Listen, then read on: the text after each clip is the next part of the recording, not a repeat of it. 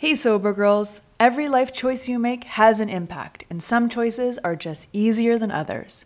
An easy choice for me has been adding Exact Nature CBD into my daily routine.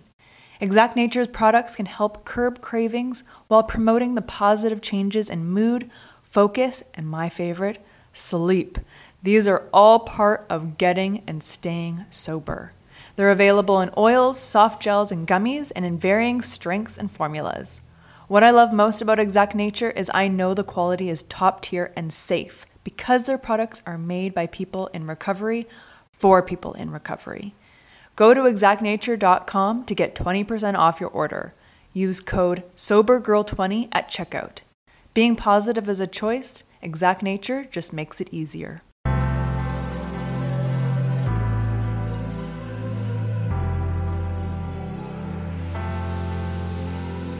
Welcome to a Sober Girls Guide podcast, a lifestyle podcast based on sobriety and recovery. I'm your host and sober girl, Jessica Jabot. Inspired by my own sobriety and wellness journey, I want to spread the wealth of knowledge. Tune in each week for uncensored conversations about mental health, self-development, wellness and spirituality, and how they influence each guest's unique recovery journey. My goal is to educate and inspire and to let you know you are not alone on your recovery journey. Thanks so much for tuning in to a Sober Girls Guide podcast. Let's go! Hello, and welcome to episode 58 of a Sober Girls Guide podcast. Now today's episode is a little different format for you. Usually I have a guest on, we go through their recovery journey, their process, and they talk about how great, inspirational, motivational their life is now. Today's episode is a little bit different. It is more on the educational side. I've been really diving into stigma and where it all began. When you think of the terms alcoholic or drug addict, my mind personally goes to a homeless person. You know, when you think of these terms, you just kind of go to the extreme. I don't know, maybe that's just how I was raised. Couldn't tell you. So I did just that. Today, I talked with Travis Lupick, and he is here talking about the downtown east side in Vancouver, which would be, I guess, comparable to Skid Row in LA, you know, kind of the tent cities that most major cities would have. The homeless population, how they came to be, how they even got there, how they were started. This episode is intense. I have to admit, I was completely ignorant to this subject. Straight up. I knew nothing. I thought I knew a little bit. I had these preconceived notions, these judgments. I really knew absolutely nothing. Travis and I discussed decriminalization of drugs, what that would look like, what that would mean for a society, safe injection sites. What are they? What do they look like? Travis gives us an inside scoop to all of this. If you think you know, you have no idea. And what better than an award-winning journalist to walk us through? So I hope this episode gives you a little insight to what that whole, I guess, lifestyle is about and how these people got to where they are today. It didn't happen just by accident. Let's get into it.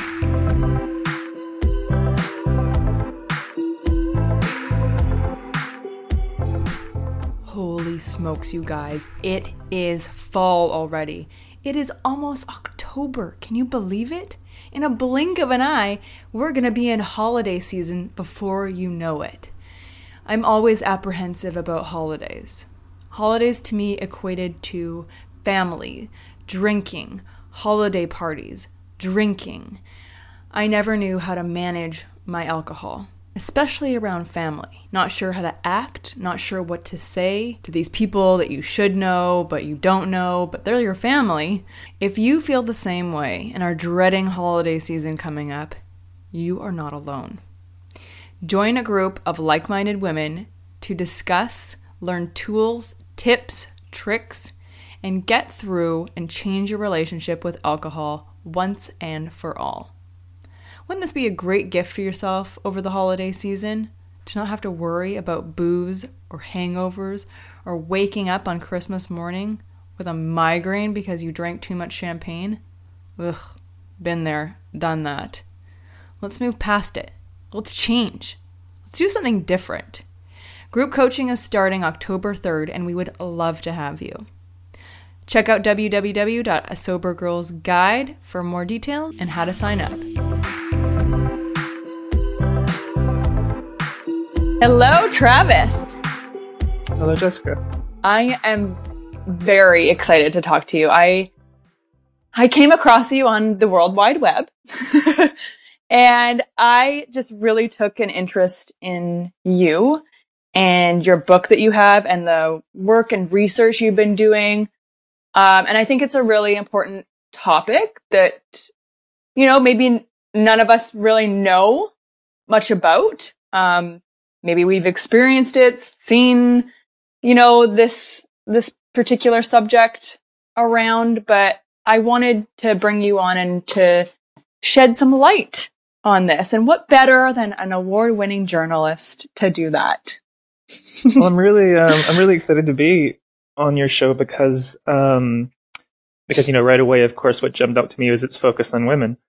And we definitely do not talk about women in drug use, women in substance use, women in addiction, women in harm reduction.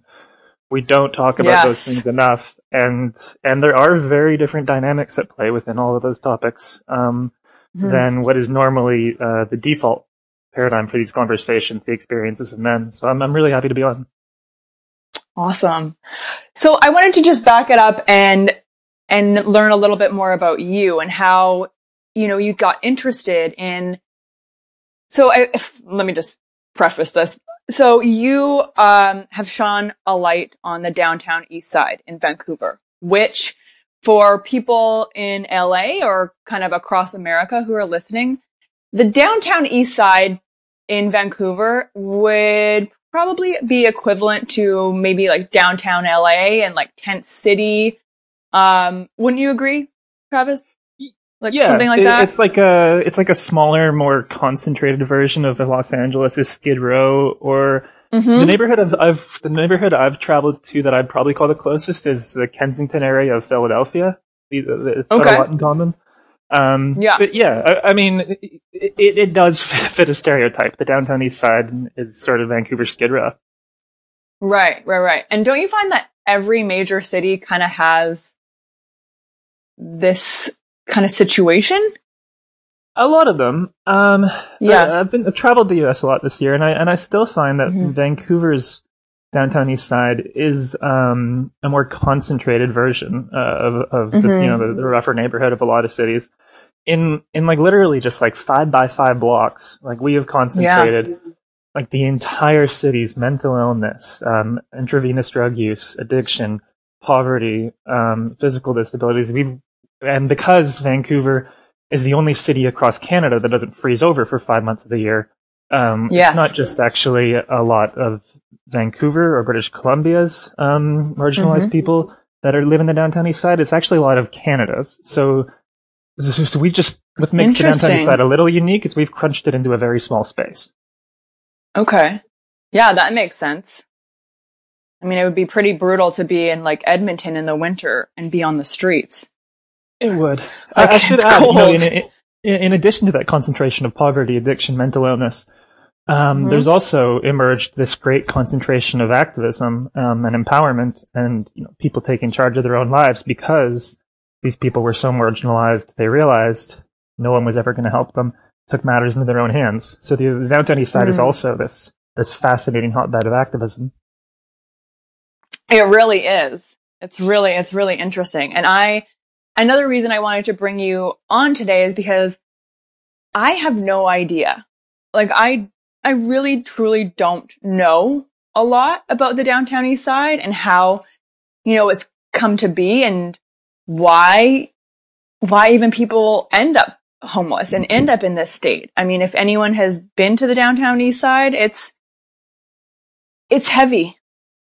It's a heavy energy, and I wanted to know more because I don't know. I'm very ignorant and I'm, very oblivious to how this even happens to us and to our own people. And, you know, I really wanted to get more information on a personal level as well. Yeah. So that's that is part of my selfish. The downtown east side. The downtown east side. Yeah. Yeah. And it's partly for like selfish reasons. No, I mean, I think it's a good question a lot of people have. How did this concentration of poverty and health issues come to be? In the 1800s, early 1900s, the downtown east side was largely a community of seasonal labor for the logging industry. Okay. So the forestry industry was booming across Canada, and loggers would go out into the forest, you know, do their 1 month on or whatever, and then they get 1 month off in the city. And where a lot of them would end up living is in all these what we call single room occupancy hotels, or SROs. A term that some American cities use as well, I know. And these were all right places, but they were not for long-term stays. You know, your room was 10 by 10 feet, shared bathroom per floor, that sort of thing. But it was fine accommodation for, you know, your logger in town for a couple of weeks. As the logging industry declined, this kind of became the city's de facto low-income housing. Now it's been about 100 years since some of these hotels have received a decent renovation, and they are your most stereotypical slum. I've spent a lot of time in a lot of these hotels, and there's no way to sugarcoat it. They are not nice places. So then we had deinstitutionalization, a process that played out across North America, where we essentially emptied the asylums. That took place from the 50s to the 70s. Some jurisdictions, a lot of them in the United States, simply transferred those populations of severely mentally ill people into prisons gradually. I don't think that's great. Canada didn't do that. Vancouver didn't do that. But we didn't do anything else either. Right. When America emptied the asylums, they ended up throwing a lot of those people in prison. When Canada emptied the asylums, or Vancouver especially, we simply just left people out on the street. And if you didn't have a family, if you didn't have a support network, you ended up in the poorest area of the city, the downtown east side. And before too long, a drug dealer found you. So that's the sort of 2-minute version of how the downtown east side came to be. Since then, we've concentrated social services in that network. I mentioned before how the neighborhood's become a hotbed of activism alongside its addiction and mental health issues. All of that sort of swirls together. Wow. Now, I noticed you mentioned mental health issues. Like, first and foremost, that's what jumped out at me. Would you say that the majority of the people who are inhabiting the downtown east side have mental health issues? I would put the number at 100%. Wow. I'm not exaggerating. There's other authoritative voices on this topic, like Dr. Gabor Mate, who wrote a book about the downtown east side, who similarly says 100% of people using drugs in the downtown east side are struggling with mental health issues. This is not a crowd of drug users who's partying or having a good time on a Friday night. Right. This is a group of people who have been marginalized. Many struggle with physical disabilities. Many struggle with mental health disabilities. And they're using drugs to self-medicate. Trauma is huge in the downtown east side. Childhood trauma is the common experience for people living in the downtown east side. This is a neighborhood where I really don't think drugs are the problem. This is a neighborhood where people are using drugs to cope with larger problems. Right. Oh, it just breaks my heart. Yeah. You know, just hearing that. Because you want to be like, oh, these people are bad. They're doing drugs to, I don't know, justify it or something. You know what I mean? It's like, the saddest part to me is if you understand that drug use is not the problem, but an attempted solution to the problem. You begin to understand that what we're doing with prohibition and police persecution of these people is victimizing a victim, or sometimes victimizing a victim who was a victim. For example, a woman was sexually abused as a child, so she's a victim of abuse. She self-medicates with drugs. She becomes a victim of the black market, the hassles, going having to deal with a dealer on the corner every day. And then the police come after her because she's using drugs. So you've got, a victim of abuse who becomes a victim of the black market, who becomes a victim of prohibition and police. We're not, right. It's a sad situation where we're victimizing people who have been hurt very badly in the past before. Right. It's just a vicious cycle. It's awful. Yeah. So how would you go about changing that? Is there a way to change it? Yes. That specific situation, you could change by decriminalizing drugs. You could stop the police persecution of people who are self-medicating to deal with past trauma. I just don't see how putting someone through the system, putting them into jail for using drugs helps anybody. Right. And especially drug-using populations, like the one that's in the downtown east side. If a woman is using heroin so that she doesn't have to think about that time she was raped when she was 8, I don't understand what we accomplish by putting her in jail for doing that. Right. That just doesn't accomplish anything. And then maybe something happens to her while she's in jail, and now she's got something else, another traumatic experience that she's self-medicating for. Decriminalization would be the first step. By locking people up for using drugs, we are simply not helping anyone. Okay. I mean,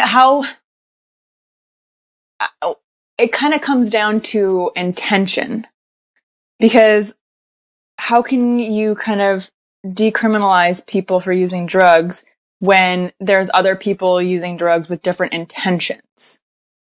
I think we can all agree that anxiety is so 2023. Say peace out to anxiety and overwhelm with Chill Vibe gummies. Made with ashwagandha root, L-theanine, GABA, chamomile flower, and lemon balm, these gluten-free, vegan, non-GMO gummies are the perfect way to change your vibe naturally and, most importantly, safely. Whenever I tried medication for my anxiety, I was always hit with extreme side effects that made me feel paranoid or just completely numbed of all emotions, the good and the bad. Chill Vibe gummies make you feel like you, just minus the anxiety. Go to vibegummies.com to get your gummies today. That's VIBE gummies.com. Like not to self-medicate. And do you know what I mean? But I mean, I guess it is all self-medication to some degree. I would argue that a lot of it is, whether you're, when Dr. Gabor Mate, his book about the downtown east side is called, In the Realm of Hungry Ghosts, Close Encounters with Addiction, which I really highly recommend for everybody to read. When he talks about trauma, when he talks about trauma and people self-medicating, he often emphasizes that trauma is a word that means very different things for every different person. Yes. In the downtown east side, a lot of the trauma that people have dealt with is extreme. It's childhood abuse. It's legacies of colonialism. But somebody doesn't have to experience that sort of extreme trauma for a need to self-medicate. Other people are more sensitive than others. And if you were bullied through high school, maybe that's your trauma. If your parents got divorced when you were 7 years old, maybe that's, that inevitable feeling of abandonment that many children who go through divorce feel. Absolutely. That sort of, grasp for power of a situation. Trauma can mean many different things to many different people, and I don't think, that we should judge.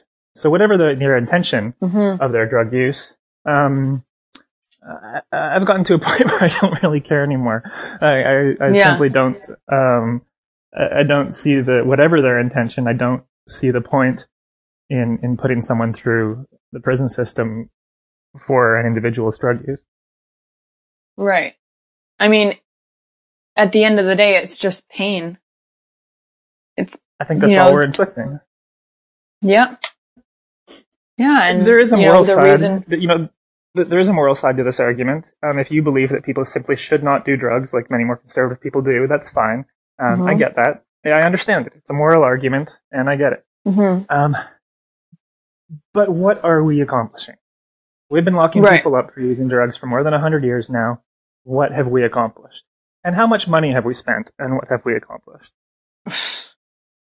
Yes. Yeah, I mean, nothing.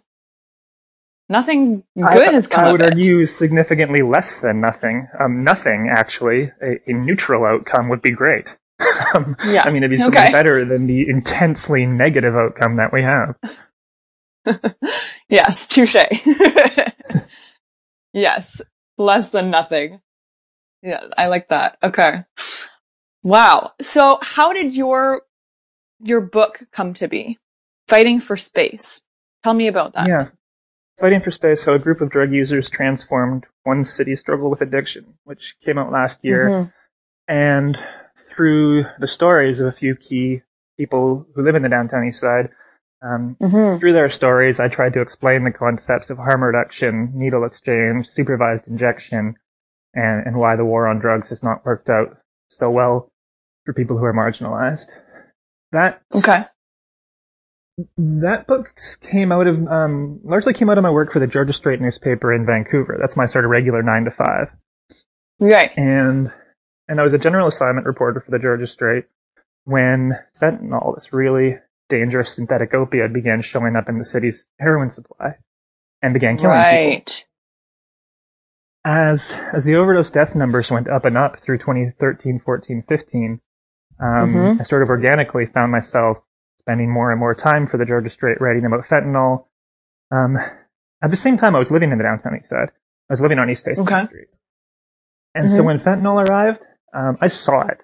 Like, I've been a reporter for more than 10 years, and I've covered a lot of different statistics, and I've never actually seen statistics play out.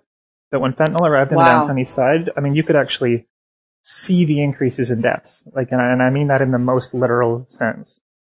So this was a story that was taking up more and more of my time for the Georgia Straight.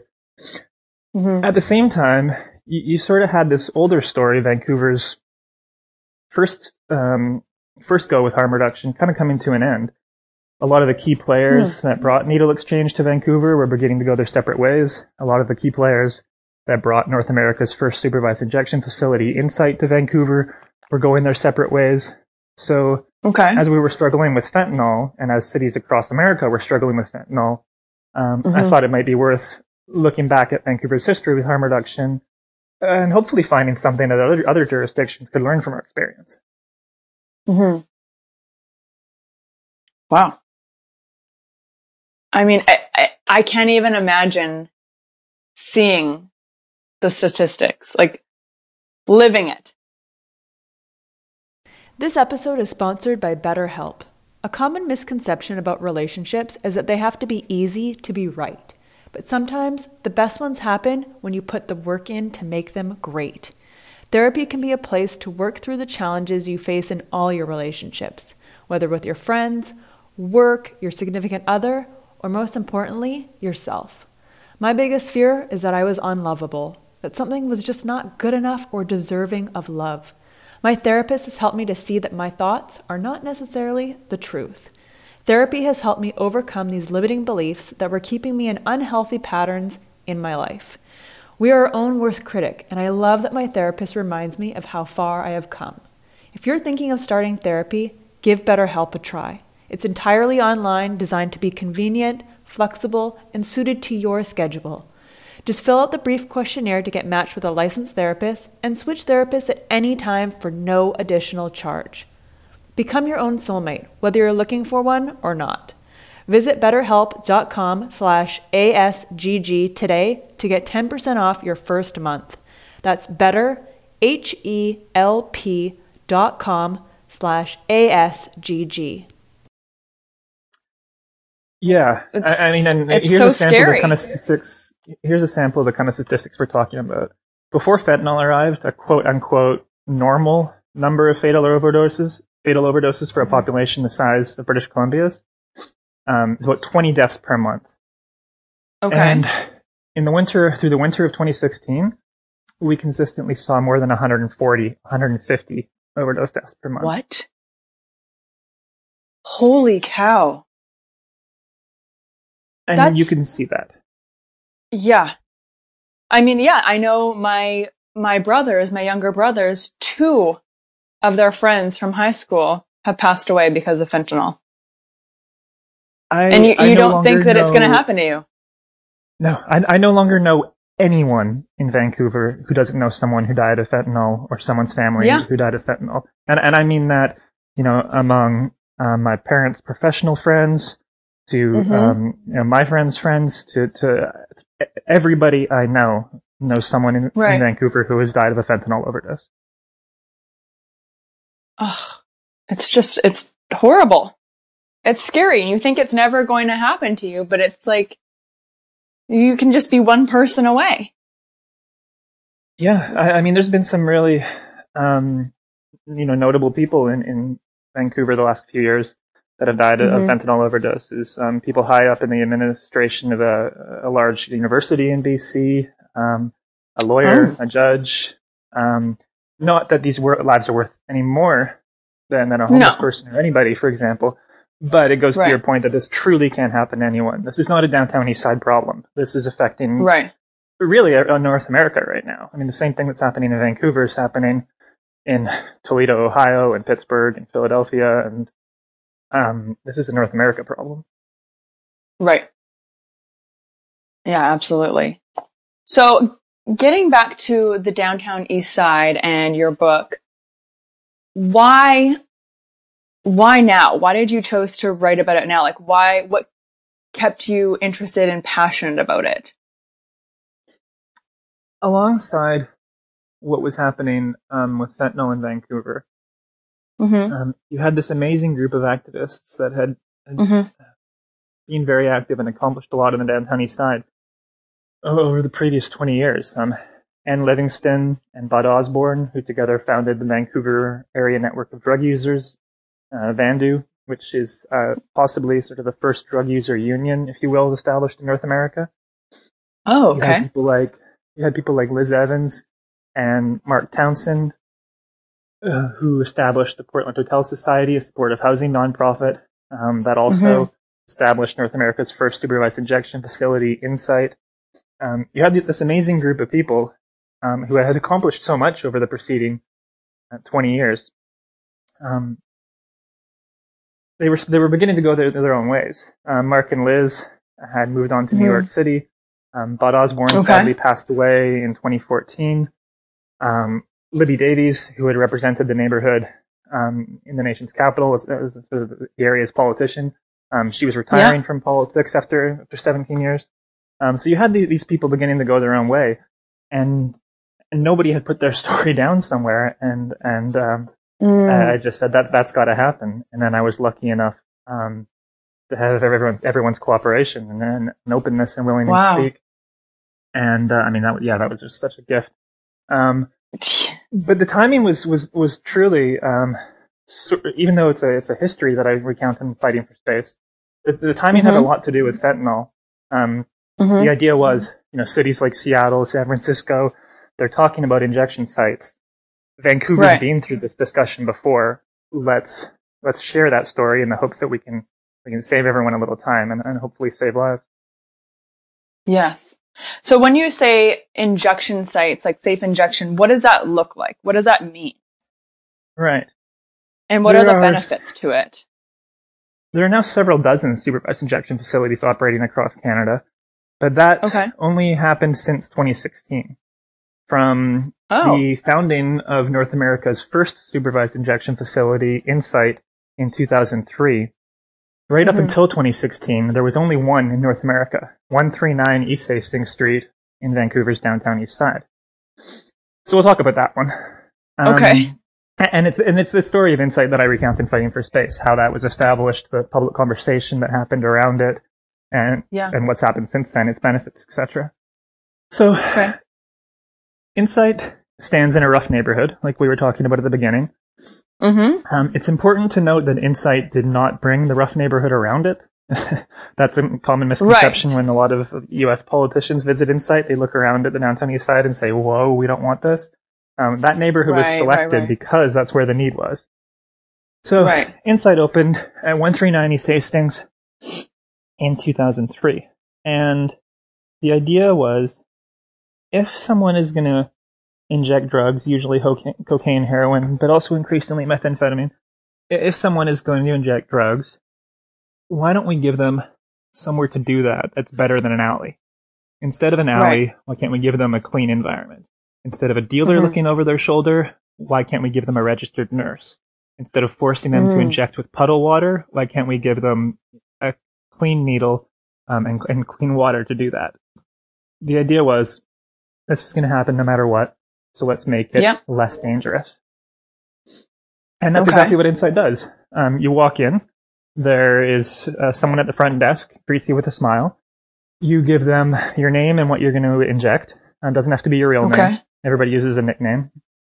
Okay. And then you walk through the sort of reception area, I guess, into the IR, the injection room. There is 11 booths, I believe, inside the injection room. And these are pretty simple things. Steel table, a chair, a mirror in front of you, and a little divider for a little bit of privacy. And that's where you do your drugs. There's a nurse's station behind you where you get clean needles, clean water, all that good stuff. Okay. And crucially, that nurse who's watching over the room. So if anybody experiences an overdose, any sort of complication, right there, there's a nurse with an oxygen tank and naloxone, the overdose reversal drug Narcan. Yeah. And then that person, if the worst happens, if you overdose, that person will save your life. And that person will always save your life. Since 2003, no one has ever died of an overdose at Insight, ever. Wow. When you change your relationship with alcohol, you realize you have so many hours in the day. I love to dedicate my time to skincare, and Osea makes me and my skin feel and look like a queen. Osea's clean, vegan, and sustainable body care is a glowing choice for achieving your body care and self-care goals. Whenever I use the Undaria algae body butter, people literally stop me on the street. My skin is flawless and glowing, and I love the thick and unbelievably rich texture that absorbs instantly.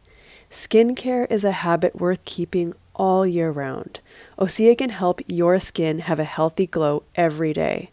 Because let's be honest, skincare is self-care. With over 27 years of seaweed-infused products, Osea is safe on your skin and the planet. It is clean, vegan, and cruelty-free, and climate-neutral certified. Never choose between your values and your best skin. Start the new year fresh with clean vegan skincare and body care from Osea. Right now, we have a special discount just for our listeners. Get 10% off your first order site-wide with code ASGG at OseaMalibu.com. You'll get free samples with every order and free shipping on orders over $60. Head to OSEAMalibu.com and use code ASGG for 10% off. I'm just trying to visualize it. Like, I'm just picturing this. Yeah, and then after the injection room, you get 10-15 minutes there. You've done your drugs. You can walk out to the chill. It's called the chill room, which is just a place to hang out for a little bit if you want. Grab a cup of coffee or a cup of juice, and then you can go on with the rest of your day. That's Insight. Wow. And how often is Insight being used? Oh, thousands. Like, is it busy? Like, is there lineups? Like, what is it looking like?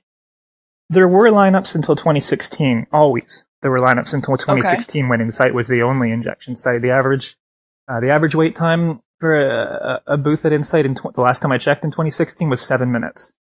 So that really sort of underscores the extent to which people who use an injection site are not there for a good time or to party. Right. You know, they're there to survive. Yeah. You know, it'd like be going to have sex and then saying, okay, yeah, but you gotta wait and sit here for 7 minutes. Right. You know, that's not the way you want to do it. They're there because they don't want to be in an alley where they might die. They're willing to wait that 7 minutes because that's where they know they're safe.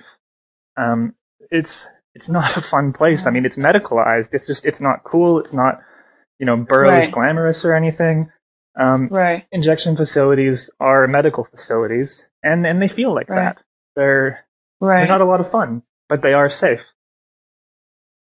Right.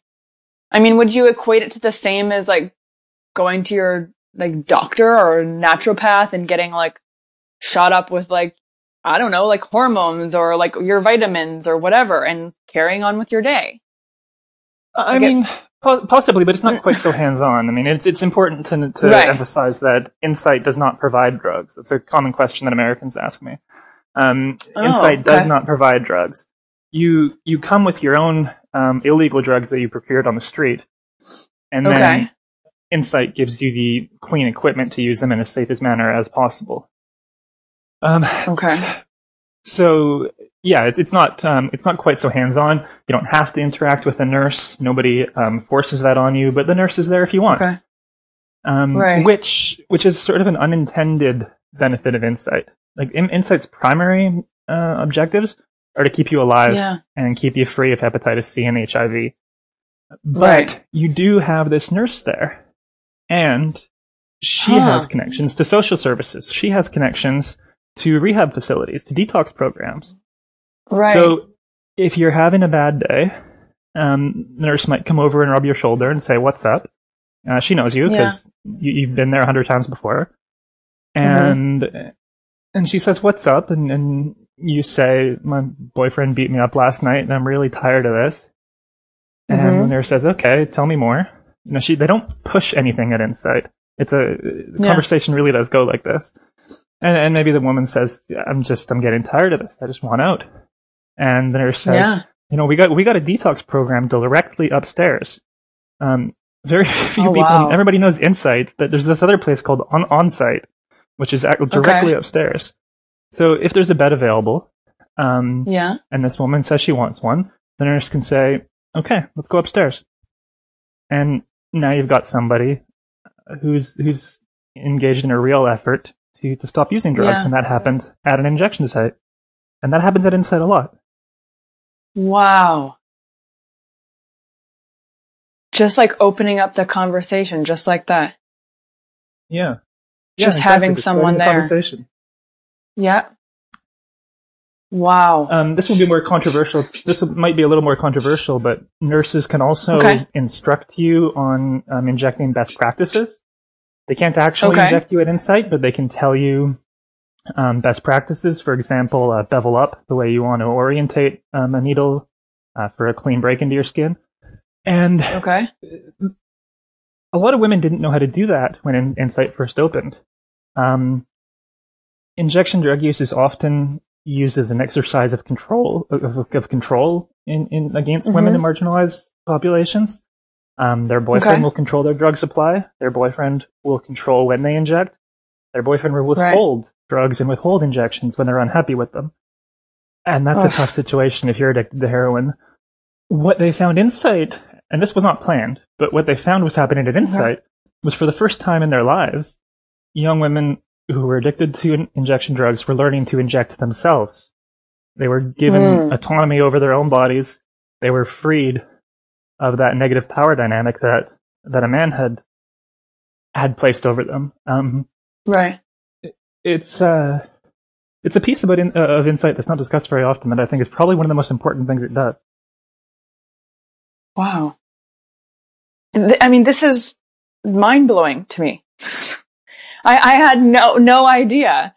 You know, even when we started this conversation, I really had no clue about any of this. And I honestly had maybe some judgments. And you're just completely opening my eyes. Well, I think it's fair to have judgments. You know, I think that we should acknowledge those judgments and preconceptions. And you know, that's what's happening in conversations in the United States right now. The debate is, will an injection site save lives? Will an injection site enable drug use?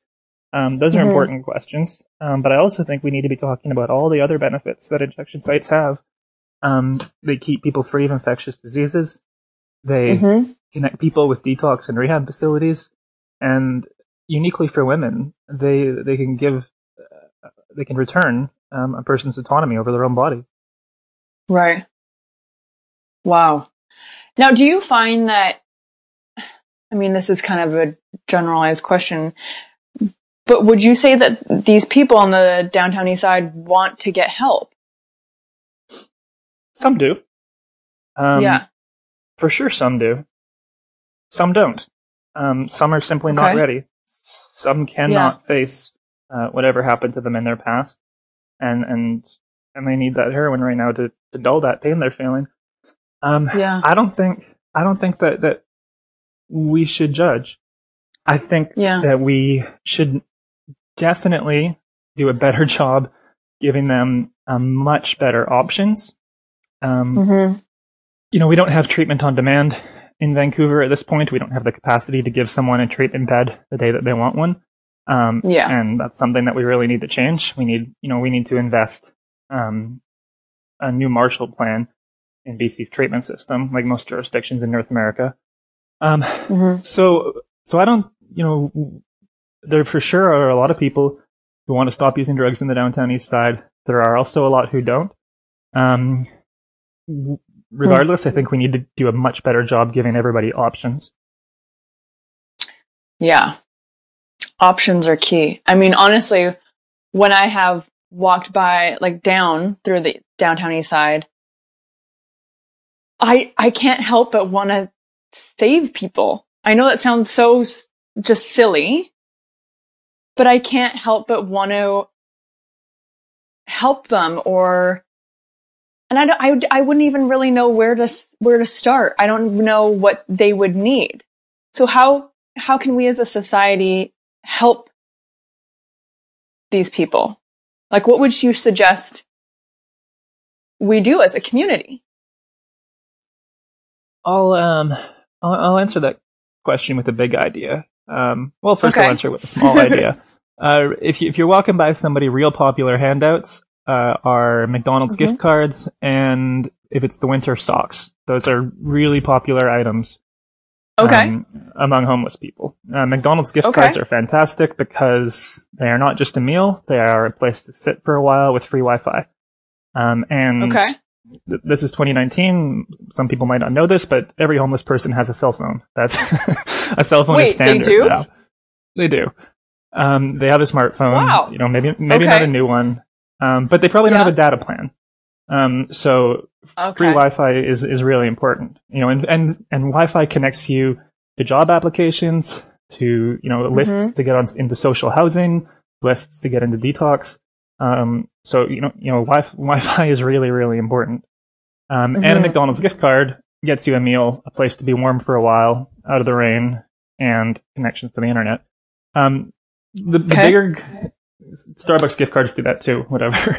The bigger answer to that question is decriminalization. That's what we can do to help people. Like we discussed earlier, we simply, I just don't think we're accomplishing anything by revolving, people in and out of prison. That decriminalization would mark a very tangible improvement for so many homeless people who use drugs. That constant anxiety, looking over your shoulder for a cop at all times, which is a good reason to do drugs, by the way. Intense anxiety. That would be removed. Right? Jesus. It would help people in a tangible way. It would remove anxiety. It would let them use drugs in a safer way where they don't have to be rushed. And I think alleviating those stressors would probably help a lot of people use less drugs. Okay. Yeah. That actually makes sense. I get that it's counterintuitive. Stop punishing people for using drugs, and you might think they're going to use more drugs. I actually think the opposite would happen.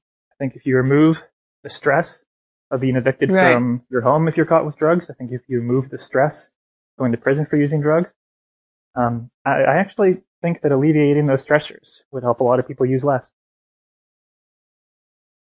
Yeah.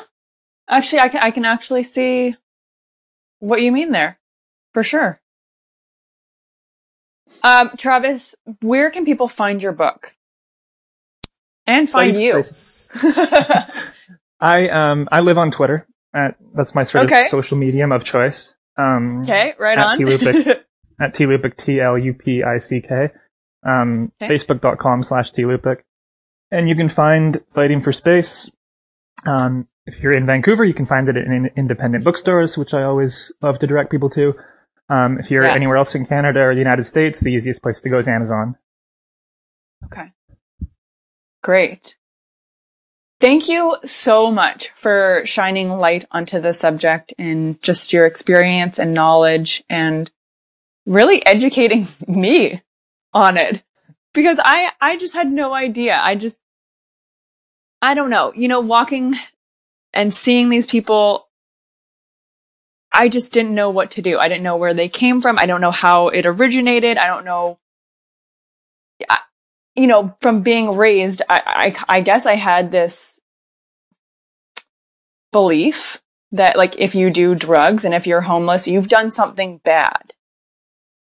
And I know that's not the case. It's not even close to the truth, but I don't know, maybe like my parents raised me, to be like, oh, if you do drugs, you're going to be a bad person. You're a criminal. You're going to be on the streets. That's how we're all raised.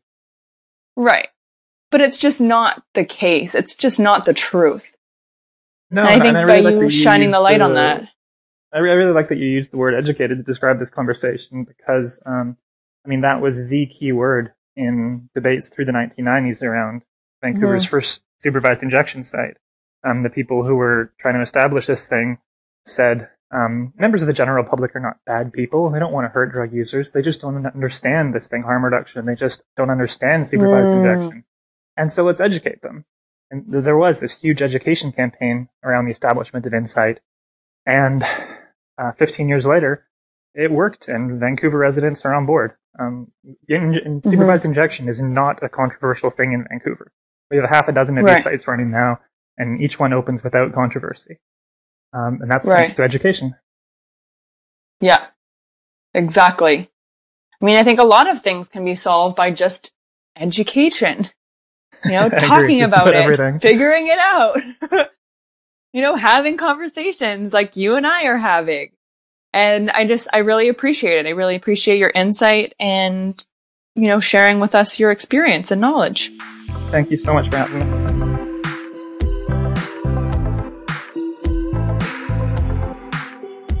Isn't that the truth? Knowledge is king. So many things can be solved just by education, by educating others, different perspectives. I really, really enjoyed this episode and this chat that I had with Travis. It just really opened my eyes. Like I said before, I was completely ignorant to this situation. I had tons of judgment around this. And I think it's important to have these conversations. Something different, out of the norm. Educate yourself. You never know. You don't know what you don't know. Thank you so much for listening. Couldn't do this without you. Follow us on Facebook and Instagram at A Sober Girls Guide. Check us out on the blog. Oh, baby, the blog. We actually have a very interesting topic. Sober sex. Yes, you guys have been asking about it, and it is here. There is a blog post that is going to blow your mind. Head over to asobergirlsguide.com to read that little ditty. Please don't forget to rate, subscribe, and leave us some feedback on the podcast. We love your comments, love your support, love your feedback, and just like hearing from you. Thank you so much for listening. Have a great day.